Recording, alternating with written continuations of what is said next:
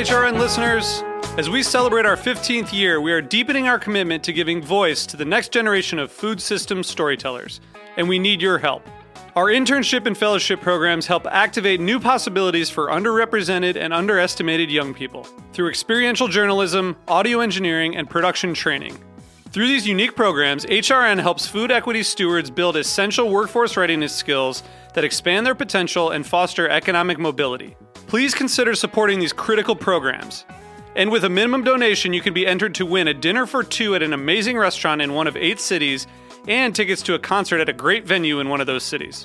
We have incredible partners across the country who have donated, as they also share our passion for helping to educate the next generation of food systems storytellers. Check out heritageradionetwork.org/15 to donate and enter to win today. That's heritageradionetwork.org/15 to donate and enter to win today. And make sure you donate before March 31st. Thank you. Hello, Greenhorn Radio here, on Thursday, 2 o'clock, and this is Severine. I'm your hostess today, every week, for Young Farmers, by Young Farmers.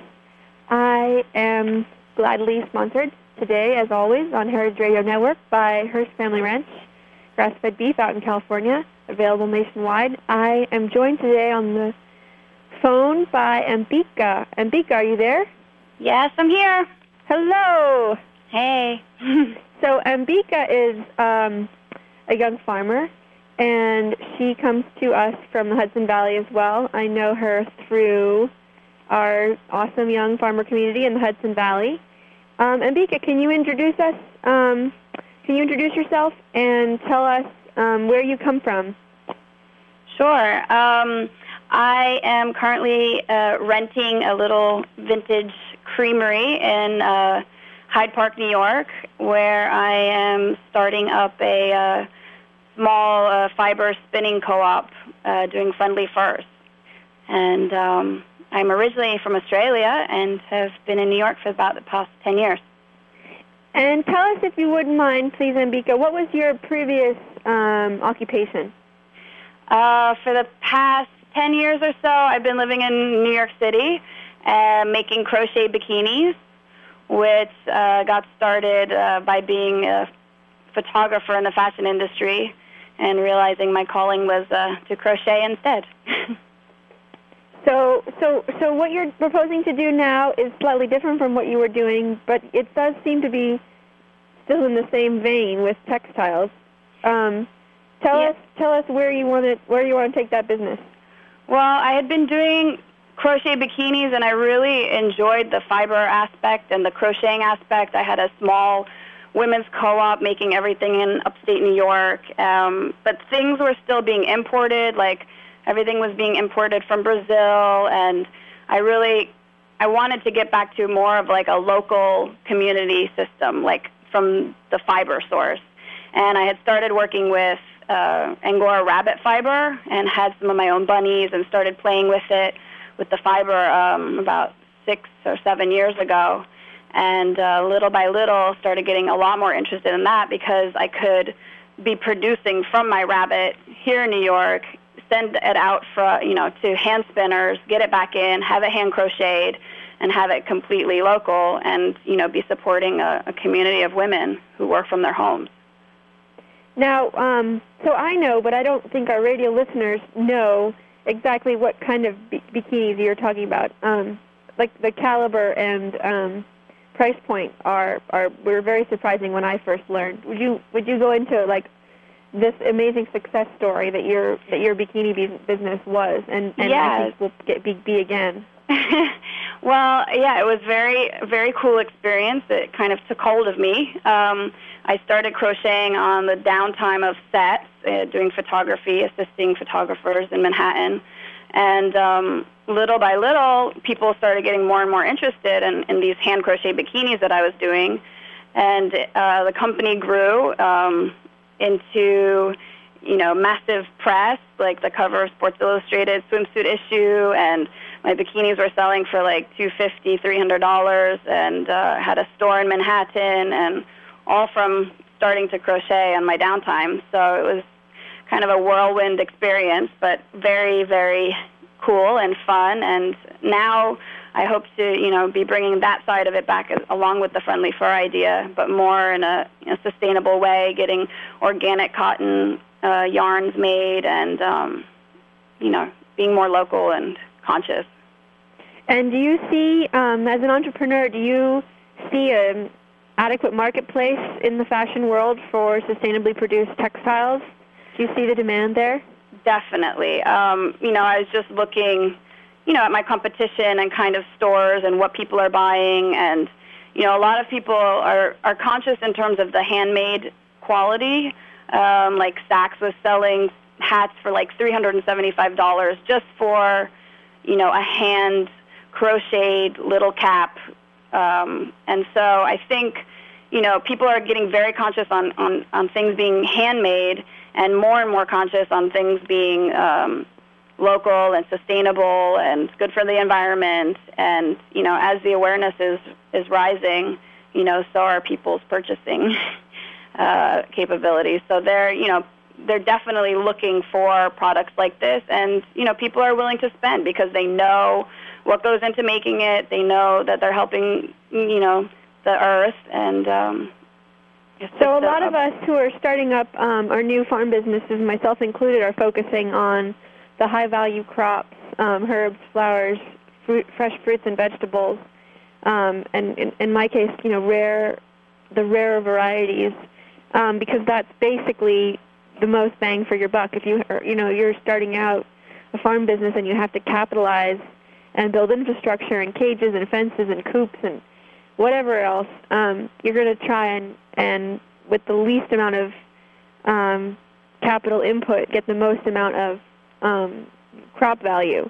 And sometimes we overlook the opportunities in fiber production. Tell me, if you can, what you've learned in your research about fiber production on a small scale. Well, there's a lot to it. I'm concentrating on Angora rabbit for a lot of different reasons. I mean, there's what's very popular right now is cashmere, alpaca, a lot of the larger breed like Angora goats, which produce mohair. There's a lot of focus on these larger breed animals, but I think rabbits are one of the animals that are not used very often, which is shocking to me because they require very little space.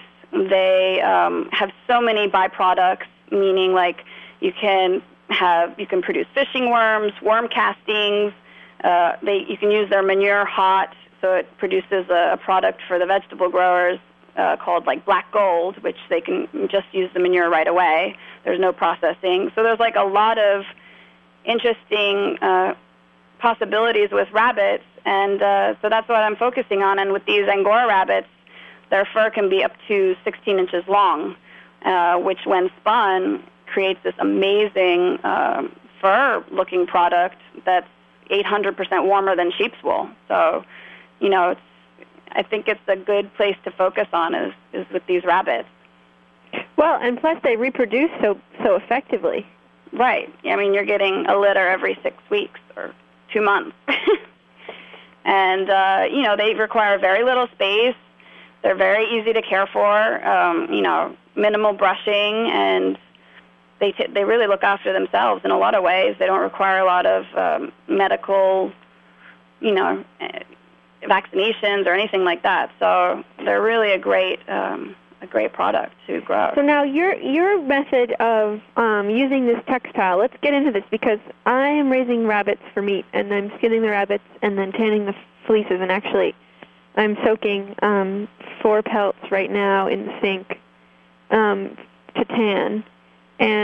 But you're not killing the rabbits. Explain how that works, please. Right.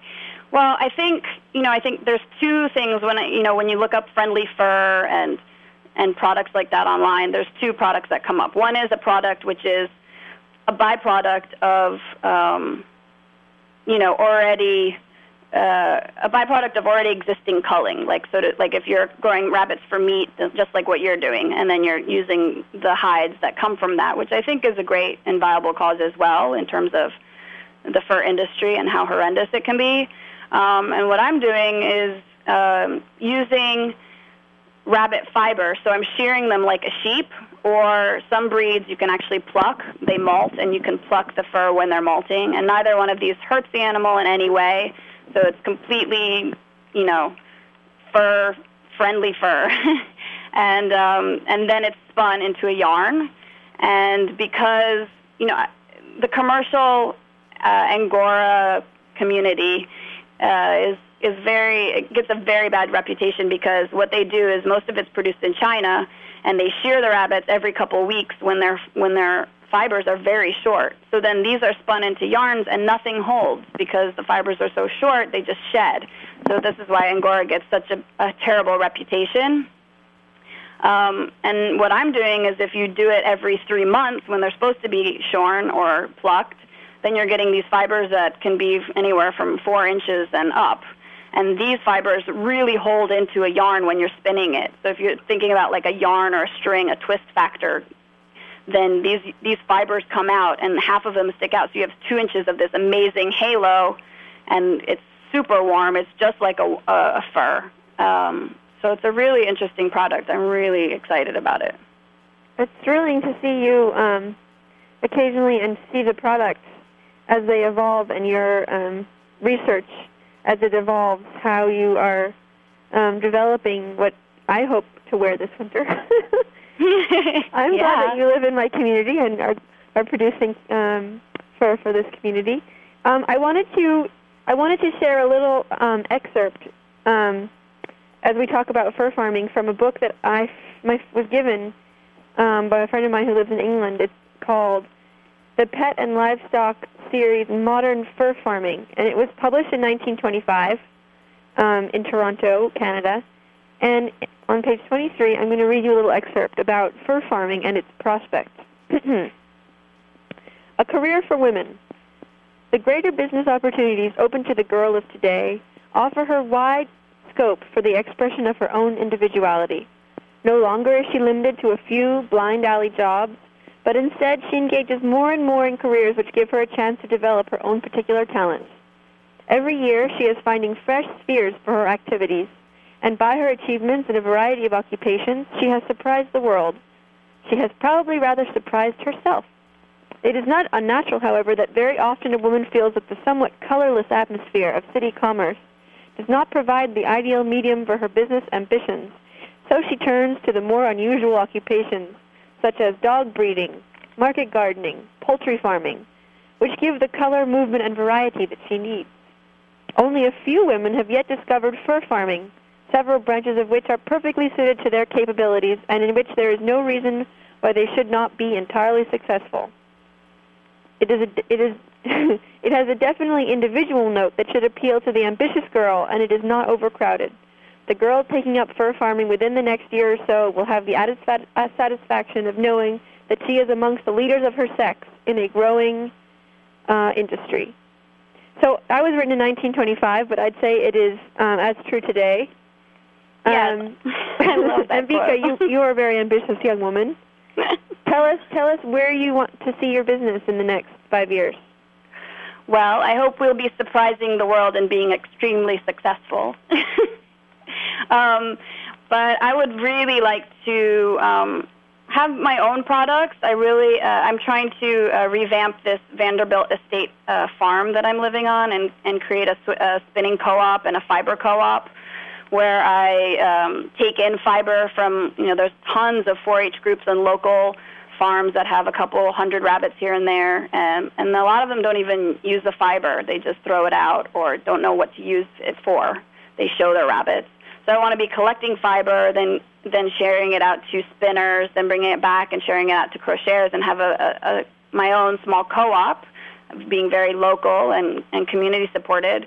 And then I also really would like to, consult with higher-end designers doing, mass products, maybe like Stella McCartney, or, people who are very animal-friendly but still love the warmth and the look of fur, and to have something that's, completely friendly, could be a big possibility. And the fur industry is just such a horrendous industry that I would love to have some impact on that, And how do people get in touch with you if they're listening today and are interested to collaborate, or they happen to be a buyer for a very important fashion line?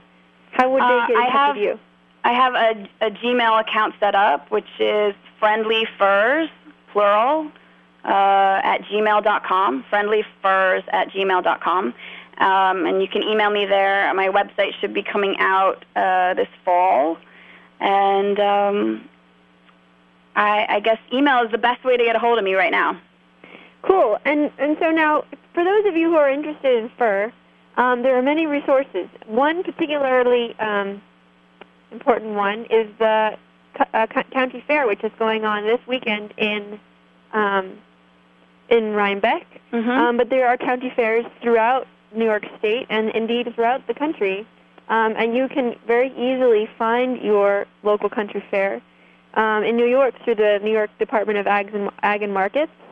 They have a listing. Every individual county will have their own listing, so you can look it up. And that's a really great place to connect with the, especially the small animal community, who are not necessarily quite as Internet oriented as you might hope. Tell us, if you wouldn't mind, Ambika, some of the books that you found to be particularly useful. The books? Well, I read a lot of obscure spinning books that I pick up at church fairs and little places like that. Nothing off the top of my head, but I do want to say that anybody that's interested in fibers, in October 18th and 19th, I believe, is the Sheep and Wool Festival here in Rhinebeck, New York, and it's an amazing, amazing place to pick up any information on spinning and crocheting and fibers and animals and any possible information you would like, you can find on that. And they have a great website too. Yeah, there's a very wonderful one also in Claremont. I think earlier in the summer, Claremont Sheep and Wool Festival. Again, this is once you fall into this the culture of wool and spinning and textile, the snowball method is a very good way. Just absorb like a sponge everything you can and follow up on all the little links and resource pages, and you will soon accumulate yourself a library of knowledge. I would be happy too. I would be happy too if anybody wants any information. I have a lot of information over the past 10 years. If anyone wants to email me, other than for my products or just information on spinning and crocheting in general, I'd be happy to accept emails for that as well. That's very kind. Another point is that Ambika will be here live and in person at Severine Farm this weekend. We have a schedule of workshops on Sunday as part of our larger 2-day-long extravaganza known as Watermelon Moonshine. It's a camp-out, farm-out, eat-out, educational, celebrational event with a barbecue. We're reloading the goat spit, and we're going to be cooking Muscovy ducks and whatever other carcasses we can get our hands on. We'll be drinking by the light of the moon and dancing to the Rude Mechanical Orchestra. We will enjoy workshops on spinning, seed saving, beekeeping, and a few other things. For more information, please email the Greenhorns with an S, thegreenhorns@gmail.com. It is an RSVP event, but we hope you can join us. Ambika, I'm so thrilled. Is there any last parting words you have for us? Yes, I want to say to anybody interested in fur at all or knows people who are interested in it that, it's really important to buy fur that is either processed like you're processing your fur as a byproduct of, your meat rabbits, and you're using the brains for tanning, because a lot of faux fur that people are buying, it uses gallons of petroleum to produce, and a lot of chemicals are produced, So I think that it's really important if you are interested in fur to be buying from something like you're doing, Severine, or from a hand-spun product like I'm doing. And I think that's really important. Any encouragement along that way of thinking, PETA has done a wonderful job of collecting a veritable battery of YouTube video footage of the horror of fur farming. So if you need to get yourself radicalized on this issue, it's quite easy with a few clicks of the mouse to do so. Ambika, thank you so much for joining us. I cannot wait to see the next round of products and to take your workshop and participate in some spinning this weekend. Yeah, you too. Thanks for having me on, and see you on Sunday, the party. Yay. Thank you all for listening. This has been Greenhorn Radio by Young Farmers for Young Farmers. I'm your host, Severine. Join us next week.